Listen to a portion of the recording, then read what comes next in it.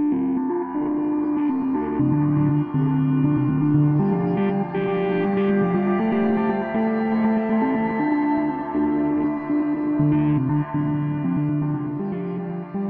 Q. And I'm Jewish Dave. And I'm in a fucking hotel room. And I'm in a fucking hotel room. No, you say this. That's okay. Sorry. No, but I am in a hotel room. This is ridiculous. This shows, by the way, my commitment and your lack thereof.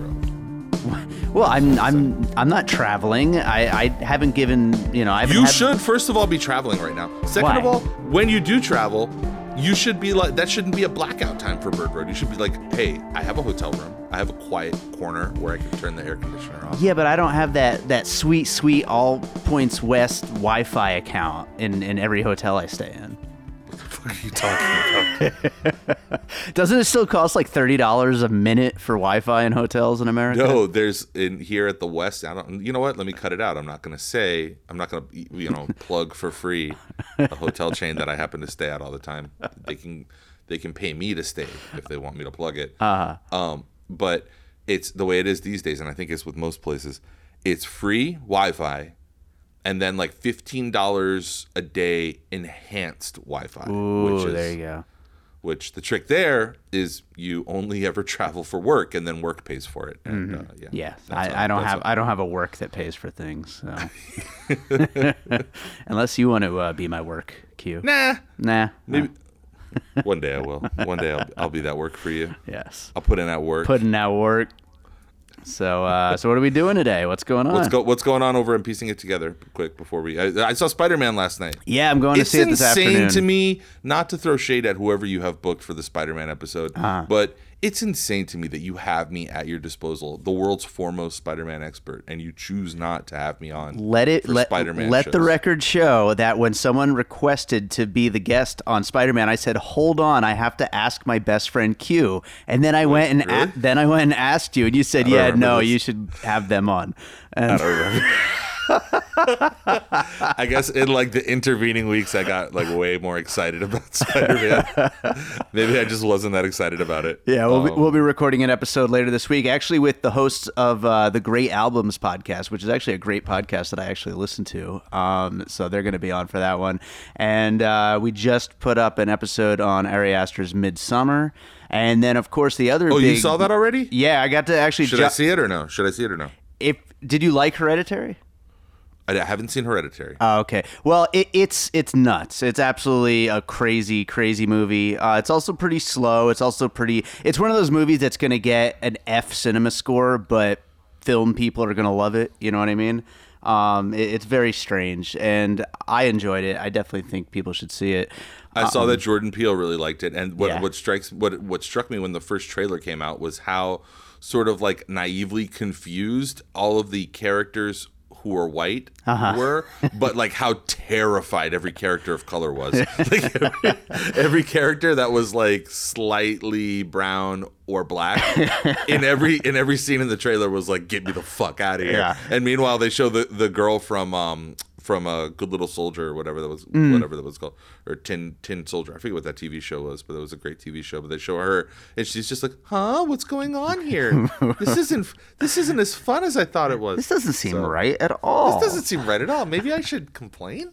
Well, yeah, it's definitely worth seeing. And Josh Bell joined me for that one. And speaking of Josh Bell, today is the launch of Awesome Movie Year, our new podcast on the All Points West Network. The first episode is live wherever you listen to podcasts, and it's on. Yeah, make sure you subscribe to Awesome Movie Year on the All Points West Network, anywhere podcasts are available. Josh Bell, also our friend of the podcast, Jason Harris. That's right. Both chopping it up, going year by year. You see that they did that for, somebody just launched a thing like that for, but it wasn't a podcast. It's like I don't know. I'm lost. Is it a 1999 thing? Because there seems to be a lot happening with 1999 things out there right now. Yeah, for sure. But and what's funny is like every week there's like a post there's like traction or whatever on social media where they're like 20 years ago today Fight Club came out and stuff, and you're just like, wow. What a baller ass year for. Yeah, 99 was crazy, and we will eventually get to 99 on Awesome Movie Year, but because of the all of the attention this year. We wanted to start with something different, so we're doing 94, which also is an awesome movie. Why draft off of something super popular that would get you lots of hits and attention? Why not do something completely different that no one's talking about? Really good idea, Dave. Because we want original, interesting content, right? That's what it is. So. Clearly, you've never worked in a newsroom. Pump out the exact same thing now. We want that. More boats. More boat movies. Quick. Make more boat movies. Jaws and Titanic? We need more boats. So look, we're gonna jump into an interview that I did last week with Amy Westerveld, who's the host of Drilled, which is I mentioned this on the episode last week, but I managed to get Amy to sit down with me in Little Havana and talk, just about environment. And this was on the day in between the two presidential debates, the presidential Democratic primary debates that were in Miami. So we sat down, we had a conversation on, I guess it would have been Thursday morning, because it was Wednesday and Thursday, and we were only hours away from the second debate. So just understand in context that we hadn't heard the second debate when we had this interview, which we're gonna get to in a moment. But I know that our fans probably want to hear from us what our opinions and our takeaways were from the Democratic debate. Relatively sure you didn't watch either of them. I actually did watch part of each. So I realize also in a moment of sort of self-reflection that I probably am not doing the best job as a manager, setting you up for success, giving you the tools that you need to succeed. So what I thought was, why don't we go through a list of a few of the Democratic debaters, people who were up on the stage, not the losers who poll at less than who poll at negative percentages, where people go out of their way to say, I don't want to vote for that person. They tear the page up. I love this page that you think is the way that polling works. Where's a? It was a bit. It was a bit. Where's a physical page? So rather than that, I thought, where can I find some intersectionality with my best friend? And what I want to do is I want you to ask me, just a selection, we don't have to take this too long, just maybe 10 or so of them, of these debaters, and I'm going to tell you, based on their performance, who they were in different, what movie characters they were through history. Oh, that's going to be fun. I like it. Okay. So I furnished you with a list of people who I sort of have some ideas about, and we'll see if I can peg them to their Hollywood counterparts. And just to be clear before I start reading, I'm not even 100% sure all these are real names, but I will read them anyway. I'm not sure either. I would say that most, if you ask most Democratic voters, obviously they're not sure either. Most of these people probably don't exist. Yeah. They're probably, parts of a, some sort of simulation that's just meant to generate Twitter jokes or something like that. Yeah. All right, well, let's kick off this list. The first one is Eric Swalwell. Eric Swalwell is, well, first of all, just for, again, he's one of these people that nobody a lot of these people don't know who they are. They literally don't know. I have not heard this one. Yeah, I have no idea. He's a congressman from California, the 15th congressional district, and he's a relatively young guy. So Eric Swalwell, in my estimation, is he's James Van Der Beek in Varsity Blues, because he gave a really meandering, pointless speech about how old people suck. And so in that case, he was talking about Joe Biden, but in the case of James Van Der Beek, in the case of James Van Der Beek, obviously he gave a speech about how much the coach, who's the coach? What's her name's dad? John Voight, right? John Voight. He gave a speech about how much John Voight sucks because he's old. Well, that's true, actually. I mean, they both literally suck. So that's, again, spot the lie. Yeah. All right. Who's next up is John Delaney. So John Delaney, I have him being Paul Rudd in Clueless, because everyone knows that he was in it, but no one remembers a thing he said or did in the whole movie. I guess I have to vote for John Delaney in the. And he's just cute as a button, too. Yeah, absolutely. Next up is Joe Biden. This one's easy. Joe Biden is Buddy Christ in Dogma. Next. Next up is our buddy Bernie Sanders. The boy, Bernie. Bernie is. I think this is a pretty easy one. I had him pegged as Statler and Waldorf from the Muppet movies because he's just like constantly criticizing the general state of things, and he's also never wrong. He's always right about his criticism. Yeah, absolutely. Next up is Gina's favorite, Tulsi Gabbard. So Tulsi Gabbard is a little more of not an obscure character. This movie made probably like $500 million, but Jen Yu, who was the character from Crouching Tiger, Hidden Dragon, who was sort of like the hero, a noble warrior, who was like the moral backbone of the movie, but turns out at the end to have been evil the whole time.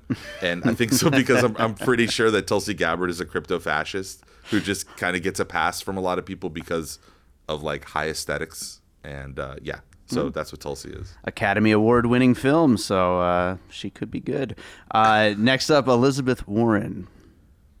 That one's like a little too easy because it's very trite to just say that Elizabeth Warren is Tracy Flick from Election. But Elizabeth Warren is Tracy Flick from Election. Nice. I like it. Kamala Harris. All right, so let's do lightning round. Let's kind of speed this up. Kamala is Denzel in Training Day. John Hickenlooper. John Hickenlooper is a Morton Joe. Pete Buttigieg. Pete Buttigieg is the evil nerd in the back of the van in Die Hard. Are you impressed I knew how to say his name? No. Okay. Cory Booker. Cory Booker is the kid that blows out his knee in not Any Given Sunday. What's the movie with the Friday Night Lights? He's the kid that blows. Cory Booker is the kid that blows out his knee in Friday Night Lights. Jay Inslee. Jay Inslee is Super Dave Osborne. Marianne Williamson.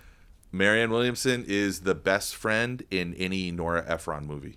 No, you know who she is? She's what's her name from 30 Rock and inside Jane Krakowski. She's any Jane Krakowski character. Yes. Yeah. She's any Jane Krakowski character with like maybe 20% more ability to grift.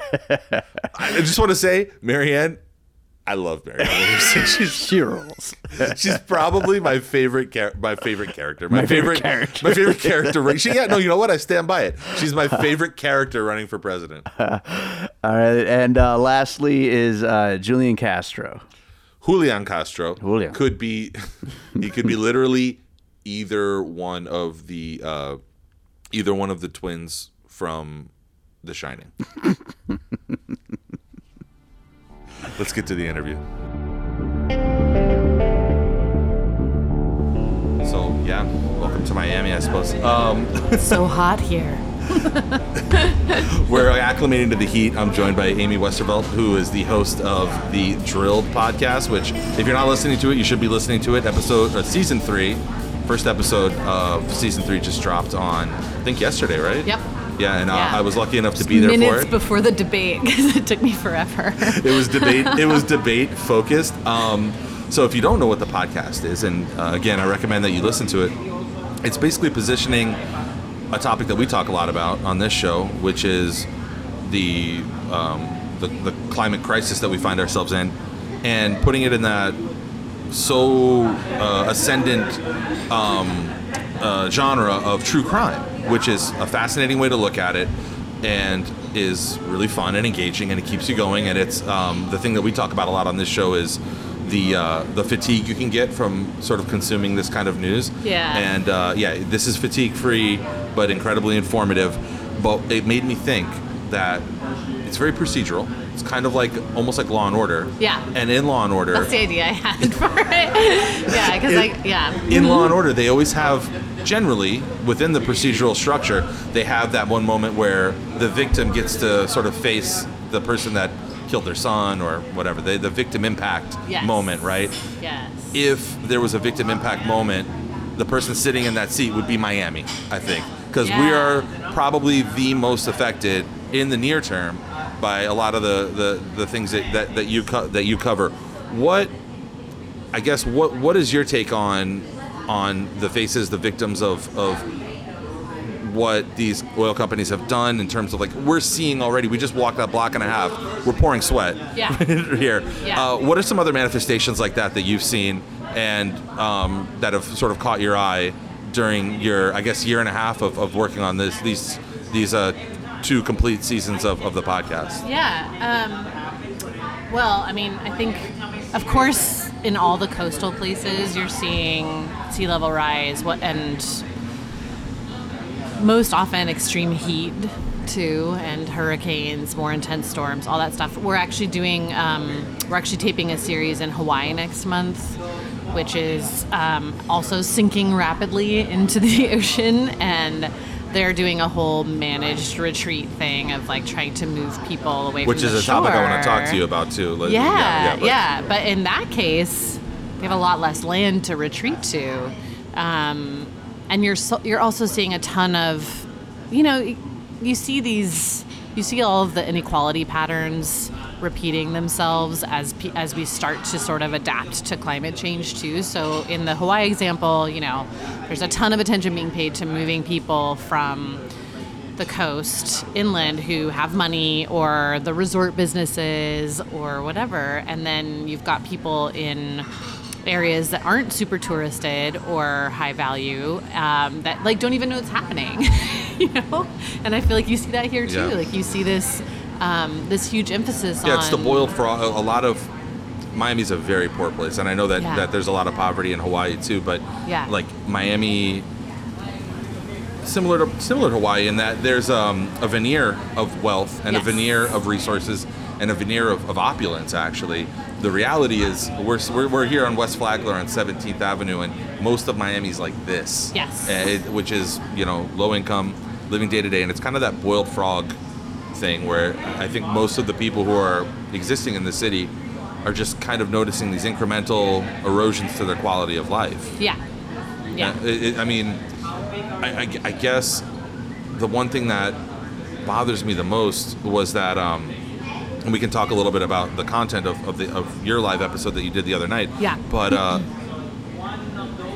I've noticed, specifically last night was the first round of debates. Tonight is going to be the second round of debates. By the time you're hearing this show, the debates have already happened. The first set of debates have already happened. And there were a few Miami-specific questions. And for some reason, they get veered away. Yeah. And I'm thinking specifically of your guest, Governor Inslee, who was asked specifically, what is your plan to help save Miami? And he went back to one of his more comfortable... The filibuster. Taking the filibuster away from Mitch McConnell. I know. I don't know. What are your thoughts on the, I guess, kind of losing the forest for the trees? Do you see that happening a lot with folks who are trying to be part of the solution? Yeah. I mean, well, first of all, I think no one last night had the courage to say, in fact, there will be parts of Miami that will not be saved. We have already committed ourselves to a path of 2 degrees warming, and that's a best case scenario. I think like people, especially politicians, and I guess it's hard for them because it's kind of what they do, but they really need to stop lying to people. I think people need to be aware of what is actually at stake. And for me, like, there's been a lot of talk. I'm working on a story right now called The Case for Climate Rage, because I keep seeing all these essays come out that are very, like, sort of nihilistic, or, are making the case for climate alarm, or very focused on fear and anxiety. And I understand all of those feelings. But I also feel like people need to get really fucking angry, because there are going to be people who lose their homes and lose their lives, and that is expressly because other people decided that they wanted to make money.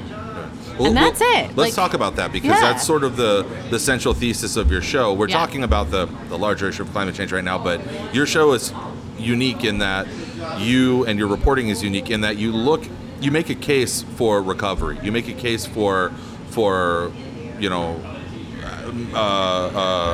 recompensation of people who are going to ultimately be the losers in this entire situation. And shocking, of course, it's people who are poor, people who are at risk. Usually people of color. People of color, particularly in this community. Mm-hmm. And I guess, tell us where, at the end of season 2 of this, where are the different venues where, like, give us a sort of 10,000-foot view of where the different venues are judicially that these these types of cases are moving forward. Yeah. The prospect and like where the heat is, like the heat map of that. Yeah. So first of all, I want to say that the thing that like always gets to me about climate change is that like we know how to solve it.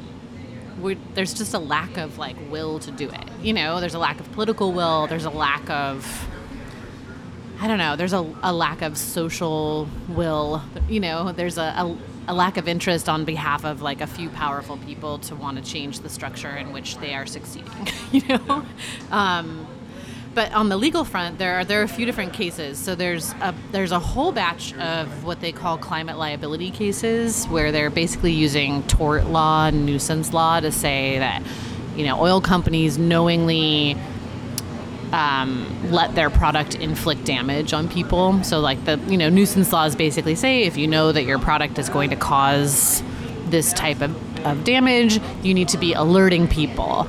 And if you know that in this case your product could contribute to the end of the world, you should really be announcing that. And instead, they hid that information and obfuscated it and spun it in various ways and, you know, delayed to the point we're at now.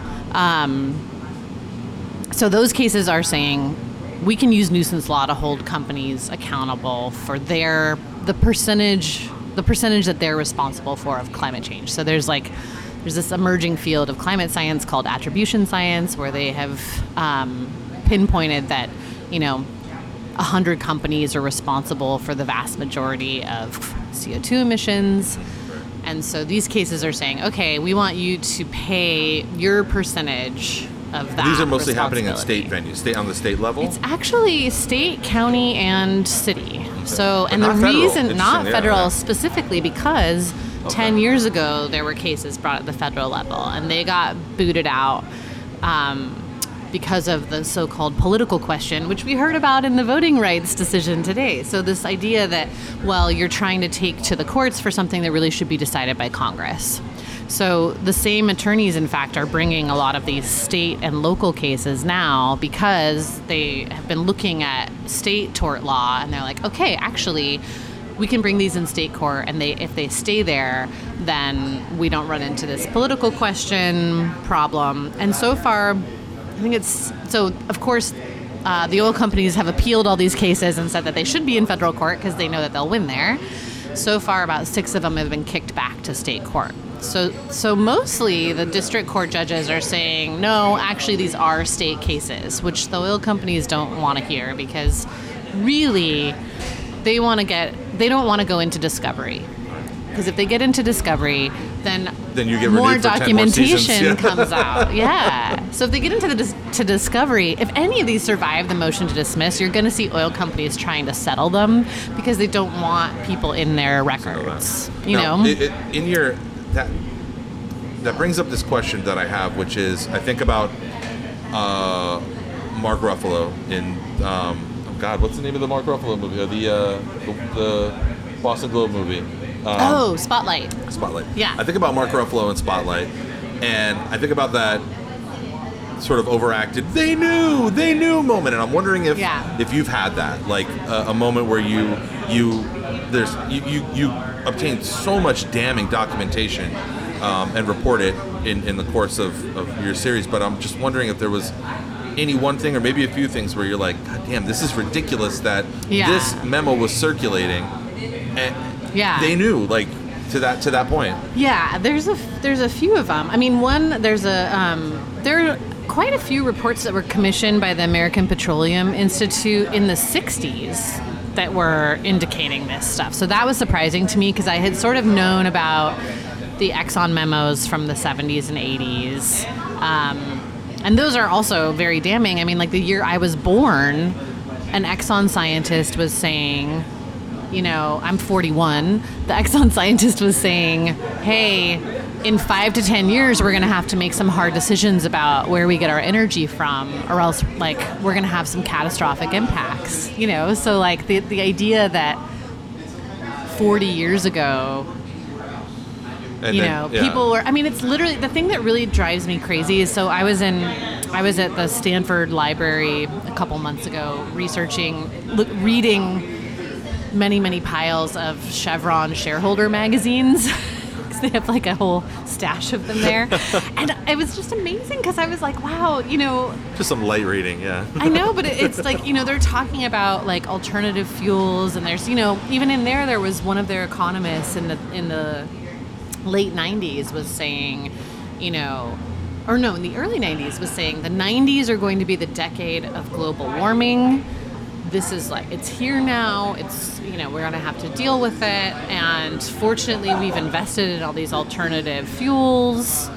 But we probably have about another 10 to 15 years worth of fossil fuels, right? This was like the Chevron economist in their shareholder magazine saying like, okay, like...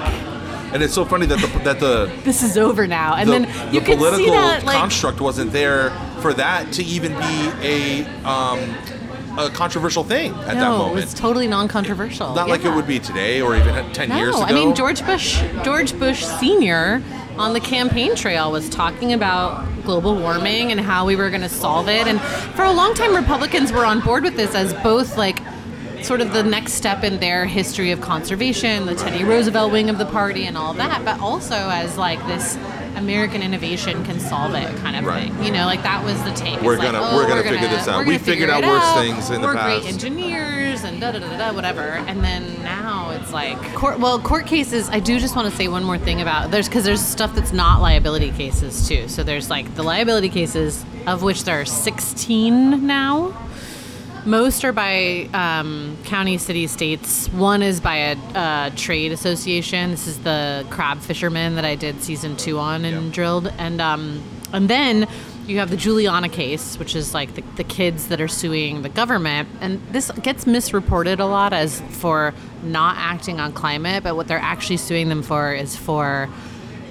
in fact, subsidizing inaction on climate, that they were like subsidizing roads and fossil fuels and all these things. And that's happening in like Oregon, right? That's Oregon, yeah. And that has come up against several attempts by the Trump administration to squash it, and they have won all of those. The U.S. District Judge in Oregon wants to try this case. So it keeps kind of passing these hurdles, but we'll see if it goes forward. And in that case, the lawyer who's bringing that is a woman named Julia Olson, and she's kind of banking on getting around this whole political question because she's actually suing the government.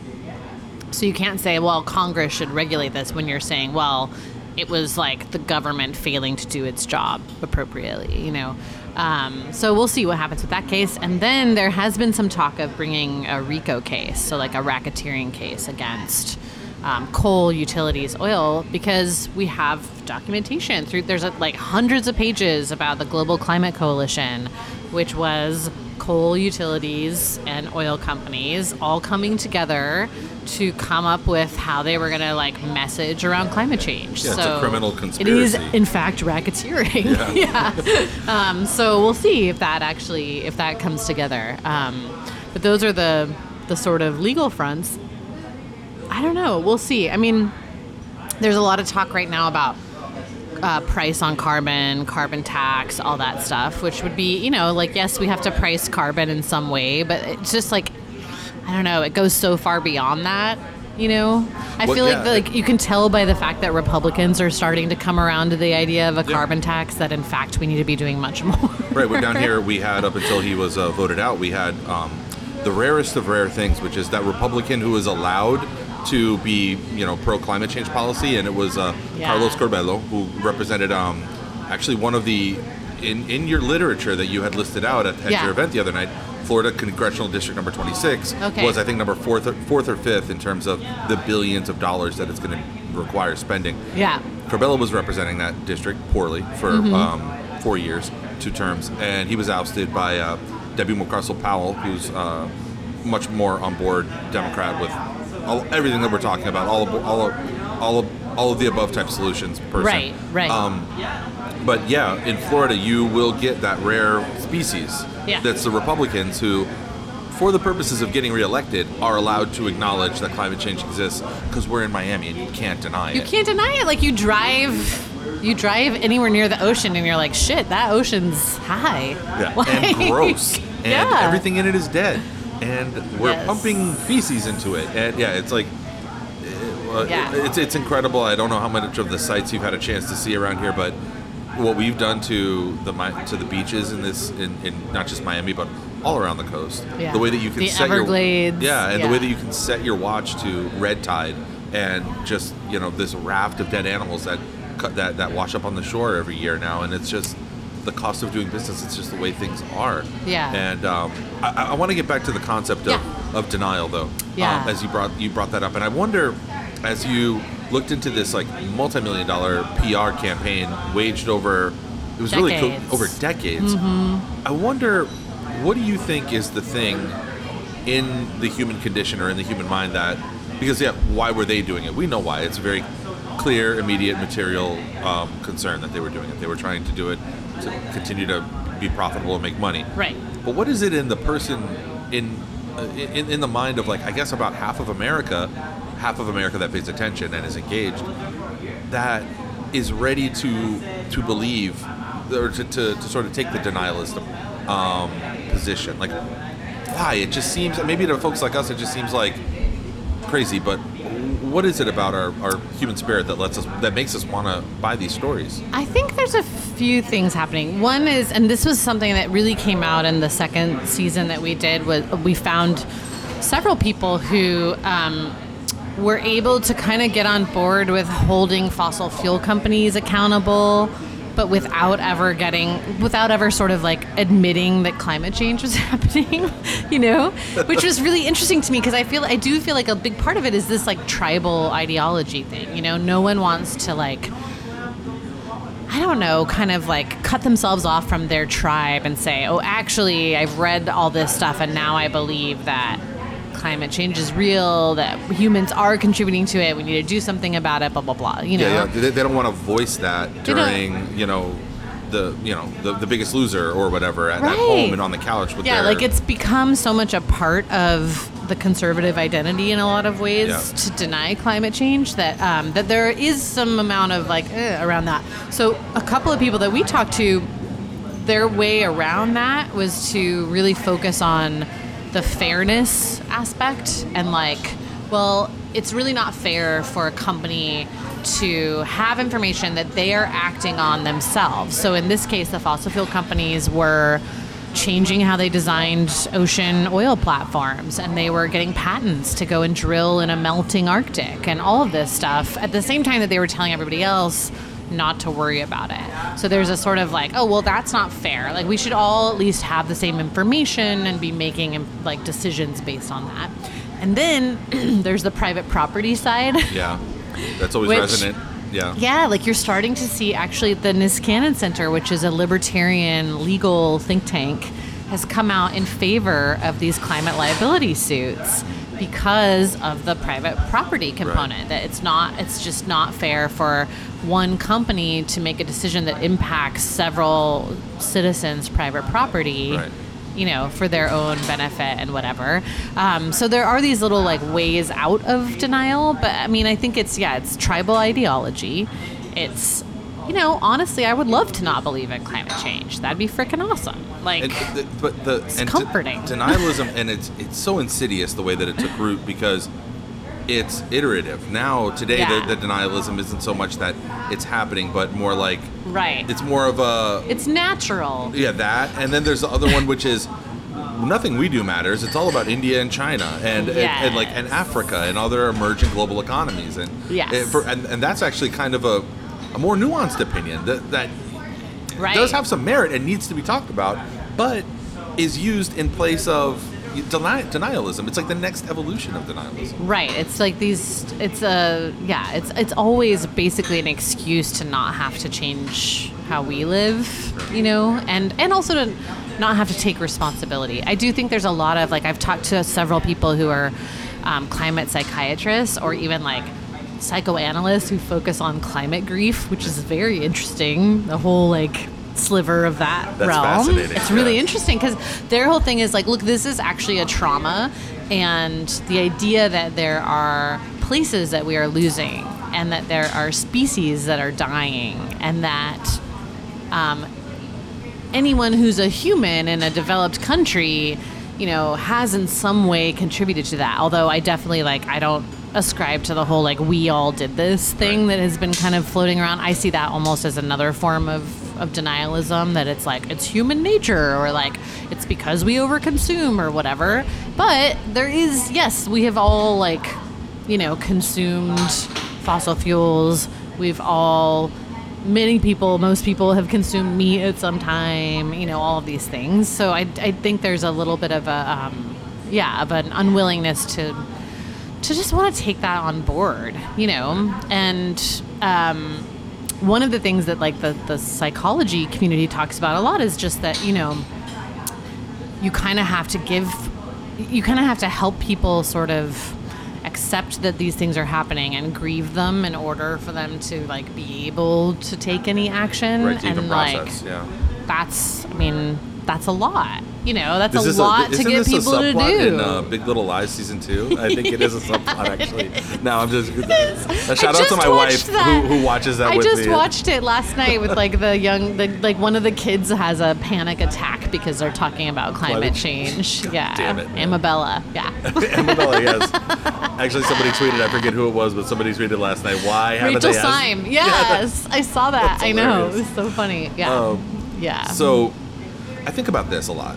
I think about, we were talking before we started recording about podcasts that we like as a couple of podcasters, and one of the ones that I had listened to recently was the one about the not the Golden Gate Killer, but the original Night Stalker, right? I forget what the name of the podcast is. Plug to whatever that it's another one of those Wondery, very well produced, you know. The guy's 78 now, right? And they just, through DNA evidence, arrested him last year. Yeah. You know, like, the law enforcement is saying, we're going to bring him to justice. It took forever, but we're going to bring him to justice. We got him now. In my mind, that guy got away with it. He got away with it. Yeah. And I think about that in the context of these oil and energy companies. Like, yeah, okay, we're finally having this conversation, but here we stand on the precipice. It's literally the same conversation that started 40 years ago. Right. It's so crazy, like, reading this stuff. They got away with it. You know? You feel like you're like, did I, like, walk through a time machine? Like, you read these memos or these, like, you know, communications from oil companies in the, you know, 80s and 90s, and you're like, it's literally the exact same point in time that we're at now on this stuff. Yeah, and then a lot of the resources internally, and you can learn this from Drilled, is were diverted. I guess it was around the mid 80s. You can correct me if I'm wrong, but from that research angle of things to PR. Like, okay, well, let's own the narrative instead, because there must have been a point where some quant or somebody who was counting the beans was kind of just came to the conclusion, like, okay, this whole renewables going into green energy idea construct that we have, it's not going to pay the bills, and we need to change what our focus is. There's a few things that happen. So, because this has been sort of an obsession of mine, it's like to figure out, like, what happened, you know? Right. So a lot of, like, the story that's been told so far is that, like, oh, like, they were on this path and then they changed. I don't think that's quite right. I think that they initially thought, if we are a part of the research, then we can have more influence on the policy. And then that shifted to, actually, the best way to ensure that this impacts us the least from a profit perspective is to just squash it all together. And own the narrative and kind of like co-opt it and turn it into something different. Yeah. Exactly. But there was also stuff happening around commodity prices and oil during this time. You know, you had the oil embargo in 73. And then OPEC came shortly after that, right? Yeah. Right, and then you had a lot of concerns about quote-unquote peak oil in the 80s, that we were going to run out of oil. And actually, the fear about running out of oil is really why oil companies started researching renewables. It wasn't because they gave a shit about it was their warming. Own existential problem. It was because they were like, oh, we're going to run out of this resource that is our main profit source. Then that kind of went away, and they were like, oh, great. And then actually in those Chevron shareholder things, there were tons and tons of articles about where they were freaking out because the peak oil problem wasn't over. But during the years where that had been a big issue, there'd been so much messaging around energy efficiency that people were using less oil. Right. And they were like, for some reason we have more oil, but people are still using less of it. Like, what do we do? Oh, we got to like encourage them to use more. So this is the thing too, that like the oil companies will say, oh, well, we're just supplying a demand. But there's a very clear history of, you know, demand going down and them deliberately working to increase it. I want to shift a little bit because, and again, I want to re-invoke a lot of the great conversations that were had, not just by the governor at your show the other night, but the panel that came afterwards. And I'm going to tell you something. I'm not just a passive observer in this conversation down here in Miami. I hold a lot of events.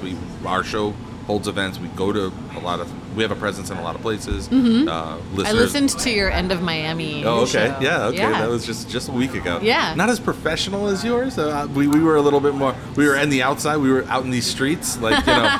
But, yeah.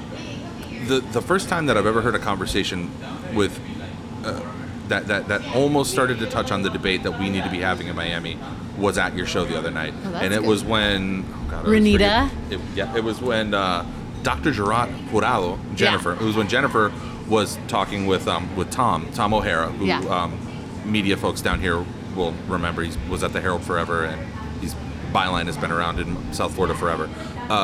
Who is now the managing editor of... He's the editor, of the Invading Sea. Invading Sea, which is a joint work with the three major... a joint project between the three major newspapers down here, the Palm Beach Post, South Florida Sun-Sentinel, and Miami Herald. And it was the beginning of this conversation where this Broward County official, who is a chief resiliency officer for Broward, was talking exactly about that, resiliency, being ready, being able to spend the money and spend it smartly and wisely. And Tom brought up the fact that there is some hopelessness to that, right? That in 50 years, Miami and South Florida isn't going to be what it is. It's this resiliency versus managed retreat, which are two words that nobody has spoken on the record down here in South Florida yet. Really? And it is the two scariest and yet most boring words. Because exactly. It's slow motion evacuation. All they see there is an erosion of tax base. Loss of because it's such a developer-run city, right? It's all about development, and it's all about tourism tied to development. Right. So, where are those? I mean, like, from trying to look outside of this little place where I live, where are those conversations actually happening? I mean, are people talking about the fact that beyond just saying like, oh, X amount of billions of dollars of real estate is going to disappear? Right. Are people addressing it like, hey, maybe we should intentionally build elsewhere, create incentives for people to exist in different places, build a different Miami in the hills of Georgia or something? I don't know. It's you have your ear to the ground, you know? Very early days.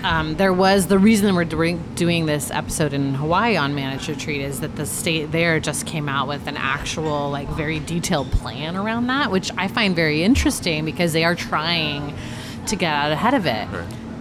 And what's really important, actually very important for people who are not in positions of power to understand, is that, like, you want to find out where those conversations are happening and get in on them now, because otherwise no one's going to include you in them.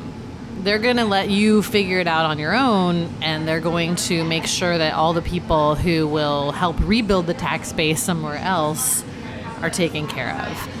That's the concern that I have when I see, you know, and I understand that states and local governments are cash strapped and they have to, like, you know, focus their efforts where they can and, you know, whatever. But there's definitely it's gonna be, and I think Tom O'Hara said this, like, it is going to be this sort of very ugly Hunger Games kind of it's going to be.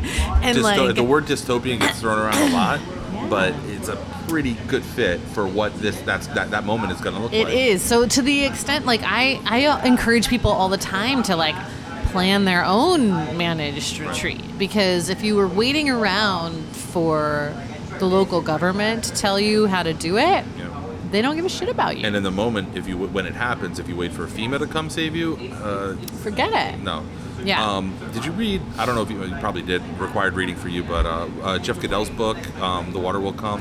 Yes. Yeah. So that book focuses a lot on, and especially right in the lead too, the first chapter focuses on it, what it'll look like in a city like Miami, specifically in Miami, when the moment comes, and it can be a hurricane, or any other, dramatic weather event. But we have so many existential issues here. Something like half of our septic tanks are not functioning here. And those septic tanks are separated by a few feet of soil, less than a few feet now, of soil from our water supply. Yeah. And our water supply is separated by less than a few feet of aquifer from seawater, brackish seawater. Yeah. And you're talking about, again, we talked about how this is a poor place. Hundreds of thousands of people living in poverty just in Miami-Dade County. You count Broward, it's over 1 million people living below the poverty line. Yeah. And I don't know. I feel like what you're doing with Drilled is so important, because for us the conversation here in Miami always goes like, there's too much money here. Somebody will figure it out. Somebody's going to come up with a solution. Yes. Is it you? No, not me. I mean, there's a good friend of mine just wrote a story. I don't know if you saw this story about oceanfront real estate in Miami, where she went to all the open houses and asked them about sea level rise. And she got all all these people were just like, well, there's so much money here, someone will figure it out. Yeah. That was the exact approach, and it's like they might figure it out for themselves, but they're not going to figure it out for you. Right.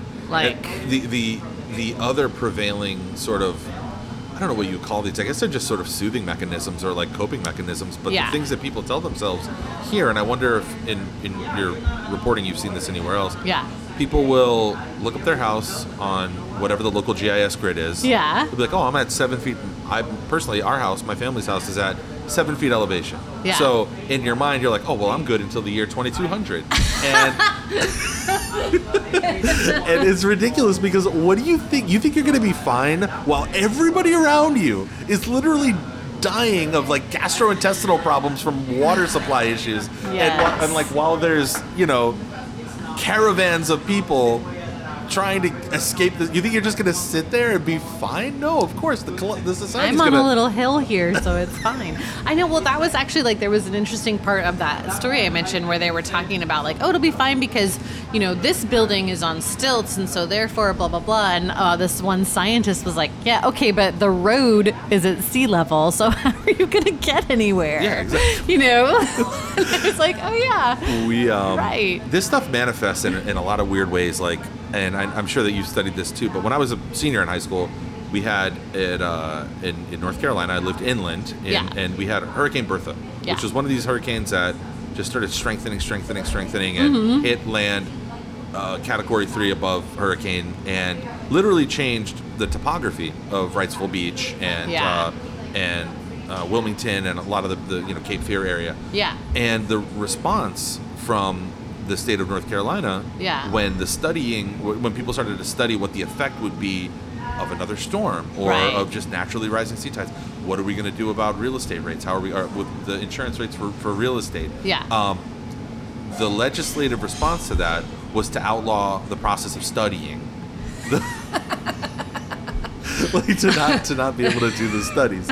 And I'm just wondering if you've come up against any other things like that. You're seeing it at the federal level now, right? If we just scrub the words climate change from everything, then it doesn't exist anymore, right? If we just don't study it, or we're not now, if we have someone else do complementary / contradictory study to the annual climate assessment that says the opposite of what those people say, then it's okay, because we're just going to all choose to believe this reality instead of that one. We're very much in this moment right now too, right? Where it's like everyone gets to decide what facts they believe and what reality they choose to live in and whatever. But I think I mentioned this last it's horrifying, night, but it's crazy liberating too.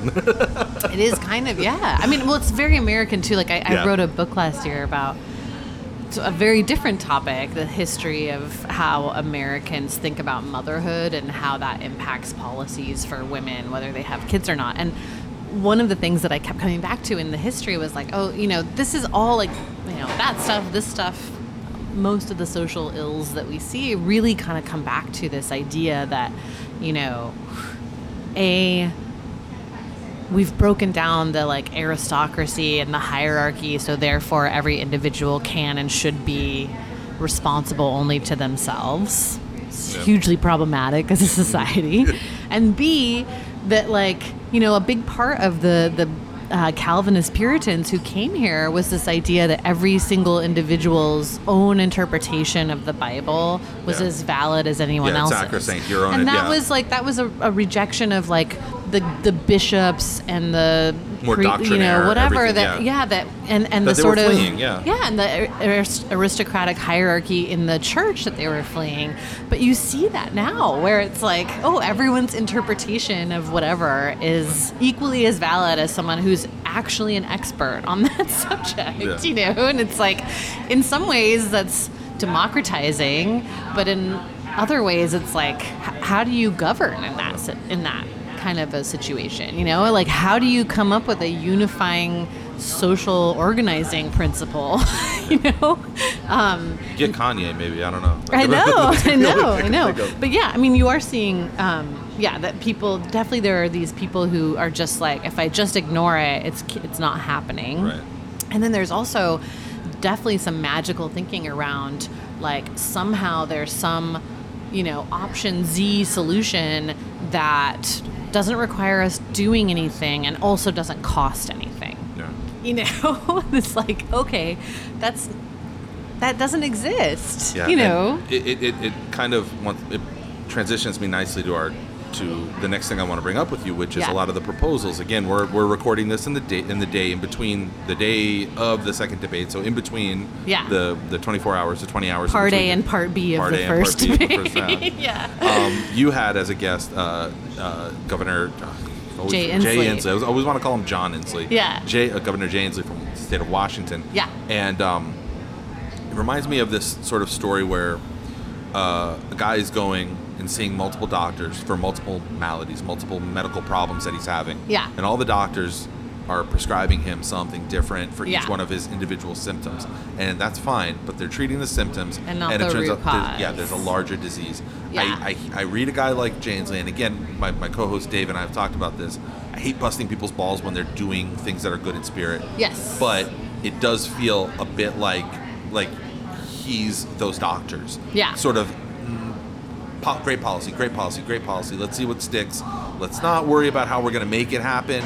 Let's talk about it. Great. That's awesome. I think it's great to talk about them. Yeah. But if you're still positioning it around, and this is where my DSA and my socialist roots come out. Yeah. If you're still positioning it around a system that relies on capitalism, relies on unbridled growth, and where if the telltale sign for me is this: when you come and you tell me like a big plank of your climate plan is about profits and jobs, I worry about that. Not that profits and jobs are inherently bad, but you're trying to use them to make this thing happen. It boggles my mind. I mean, to me, it's like, how are we going to solve the problem with more of the problem? Right. You know? How's that going to work? And even last night, I heard this sort of circular rhetoric happening from both Inslee and Warren, and really like everyone on that stage. It was like, well, you know, the U.S. should be solving this because that's going to create tons of profits and jobs with the green economy. I was like, oh my God, you guys, like, wake the fuck up, you know? We're going to spend our way out of this problem, just like 9/11. The one part, like, the one piece of Inslee's plan that is really like, whoa, is the fourth piece that came out just before our event, which a woman who I interviewed actually for the debates episode, she started the group Climate Hawks, which is like a grassroots funded PAC to elect climate candidates. And she was saying that she had seen an early draft of that part of his plan and that it was called the Fuck Fossil Fuels Plan. And I was like, now that I can get behind. Yeah. And it's very like, I mean, he talks about nationalizing parts of the fossil fuel industry to shut them down, which, like, I haven't heard any politician say. I've heard a lot of, like, activists talk about, but I've never heard a politician say. He talked about pollution fee on all fossil fuel companies, so not just a carbon tax and not just like and nothing tied to market mechanisms, just like a flat out fine, like a fine. There's some freedom at polling 1%. Exactly. I think that's it. Like, he's come out with this like very radical plan because he's like, well, fuck it. Like, I might as well say what I really think we should do. Right. I don't have to play politics now. And I wish that, like, that guy would show up to the debates. Right. Because I'm like, no one needs another white guy in a suit. With the like same platitudes and about same, like exactly. and be like, oh, we ought to get rid of Donald Trump, da da da. And like one of his campaign people was telling me that they had sort of an internal conversation in the campaign about, because he at a press conference was talking about some part of his plan and he was starting to get angry, and he said I'm starting to get angry, I should rein it in. And they were trying to they were talking amongst themselves, like, is it good or bad if he gets mad? And I'm like, dude, fucking let him get mad. Yeah. That would make him stand out. And like, he should be mad. We should all be mad. This is like, if he's going to be the climate candidate, I 100% want him to be mad. Yeah, the climate candidate should be part of the brand book of the climate. It should be corporate accountability. That's the other thing. I was like, Elizabeth Warren, where the fuck are you on corporate accountability for fossil fuels? Like, that is your brand. Well, come on. It's not like she founded an agency specifically about corporate accountability, devoted specifically to that. Hello, yeah, like.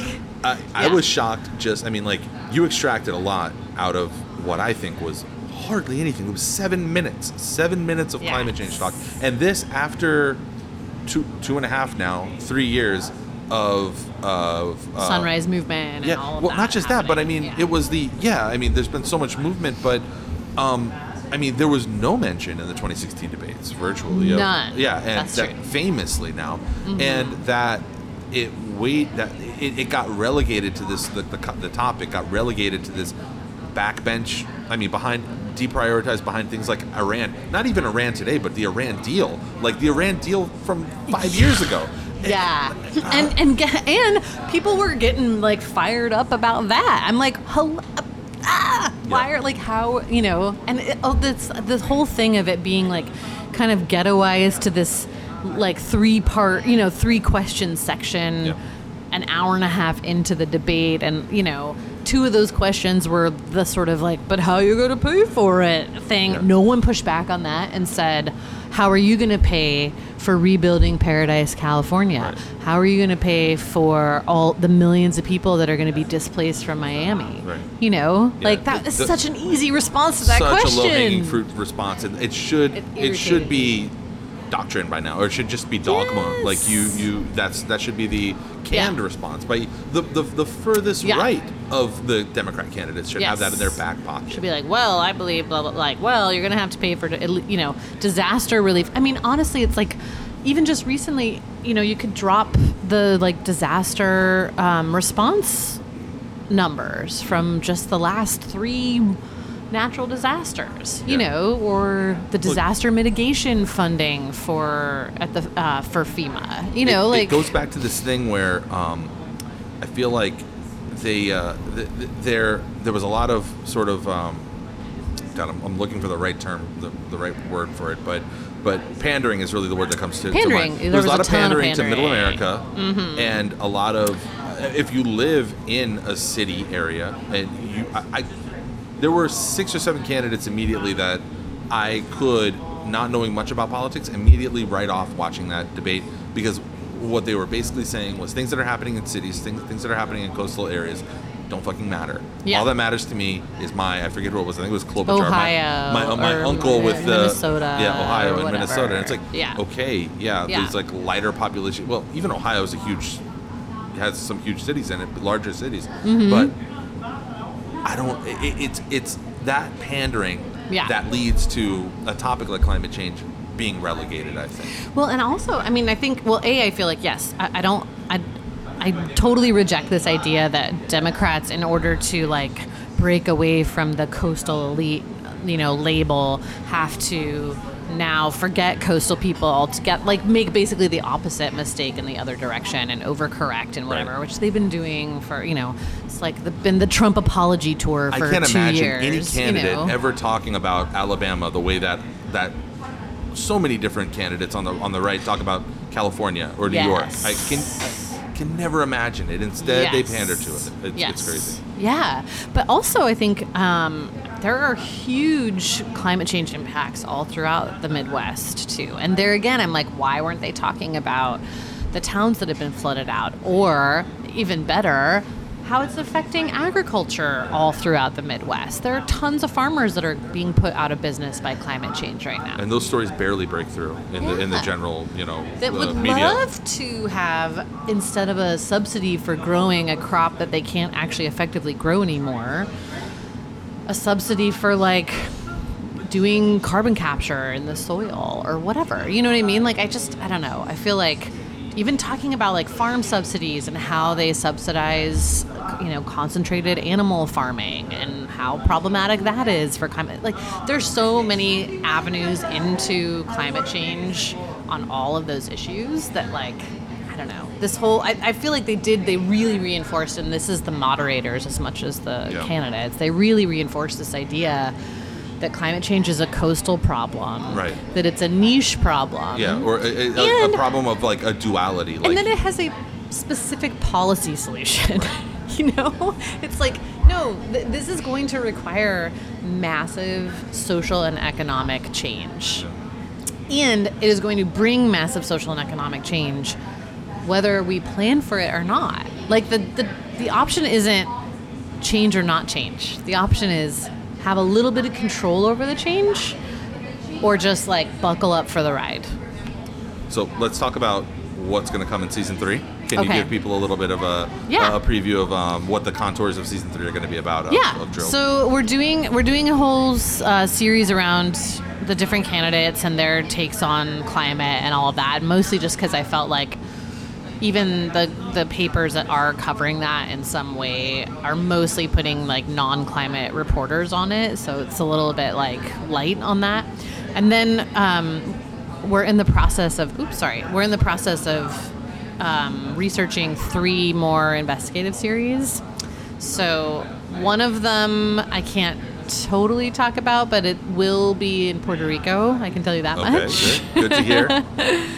The other one is is another historical season. So I've been calling this my Mad Men season because it's looking at, there's a group of people who really kind of started like the modern corporate PR system. And also because you've been drinking scotch at 9 a.m. when you work on I do like to drink scotch any time of day. It's true. And also they were all trained by U.S. Army intelligence in like PSYOPs. And several of them were in World War II working on propaganda, essentially. Like the military trained them in propaganda, and then like they put that to work for various industries. Can't wait to hear that. It's very interesting, and like I feel like it's important for people to understand like how far back this goes and how intentional it was. That like the things that you believe were mostly planted in your head by people with a very specific agenda, usually tied to power and profit. Like this whole idea, and a lot of them too, because for the reason the whole thing came about was that I kept coming back to like, there are definitely points in the oil company's history where it stopped making sense from a profit perspective. Exactly, yeah. And it just started to be sort of ideological in a way, and it's like, what was going on there? And then I started digging, and I was like, oh, okay, and I get it now. A lot of these folks really believe that democracy equals capitalism. Right. America equals capitalism. So protecting private profits is protecting democracy in their minds. Yeah, the two are inextricably linked in their mind. And to remove that ability, or to even impede it a little bit, is to basically like deconstruct the country and in their minds, and to reverse this history of the individual before the public always is un-American in their minds, and then to find out that they were all military people too who literally went to war for those ideas. Right. Then I'm like, okay, that makes more sense. That's was actually because you can kind of plumb the depths of their intentions a little bit. Yeah. If you look enough at. Well, and some of them were doing, like, we have some documentation of interviews with some of them, some notes from like experiments that they were doing in the military, which is very interesting. So anyway. So our guest today was Amy Westervelt. You can follow her on Twitter at Amy Westervelt. And you can also find her excellent reporting on Drilled, which is, I guess, everywhere that... No, it would be funny if it was just like only in one place where podcasts are found. But no, it's not. It's everywhere that podcasts only on are my found. blog. I'm just kidding. Amy, thanks for coming to Bird Road. Thank you. Thanks for having me.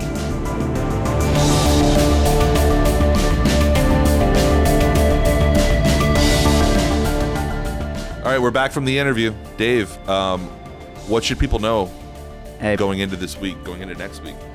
What's crappening? People should know that we got a couple more Piecing It Together episodes coming up, but we have a whole lot more awesome movie years also coming up. So check out both of those podcasts.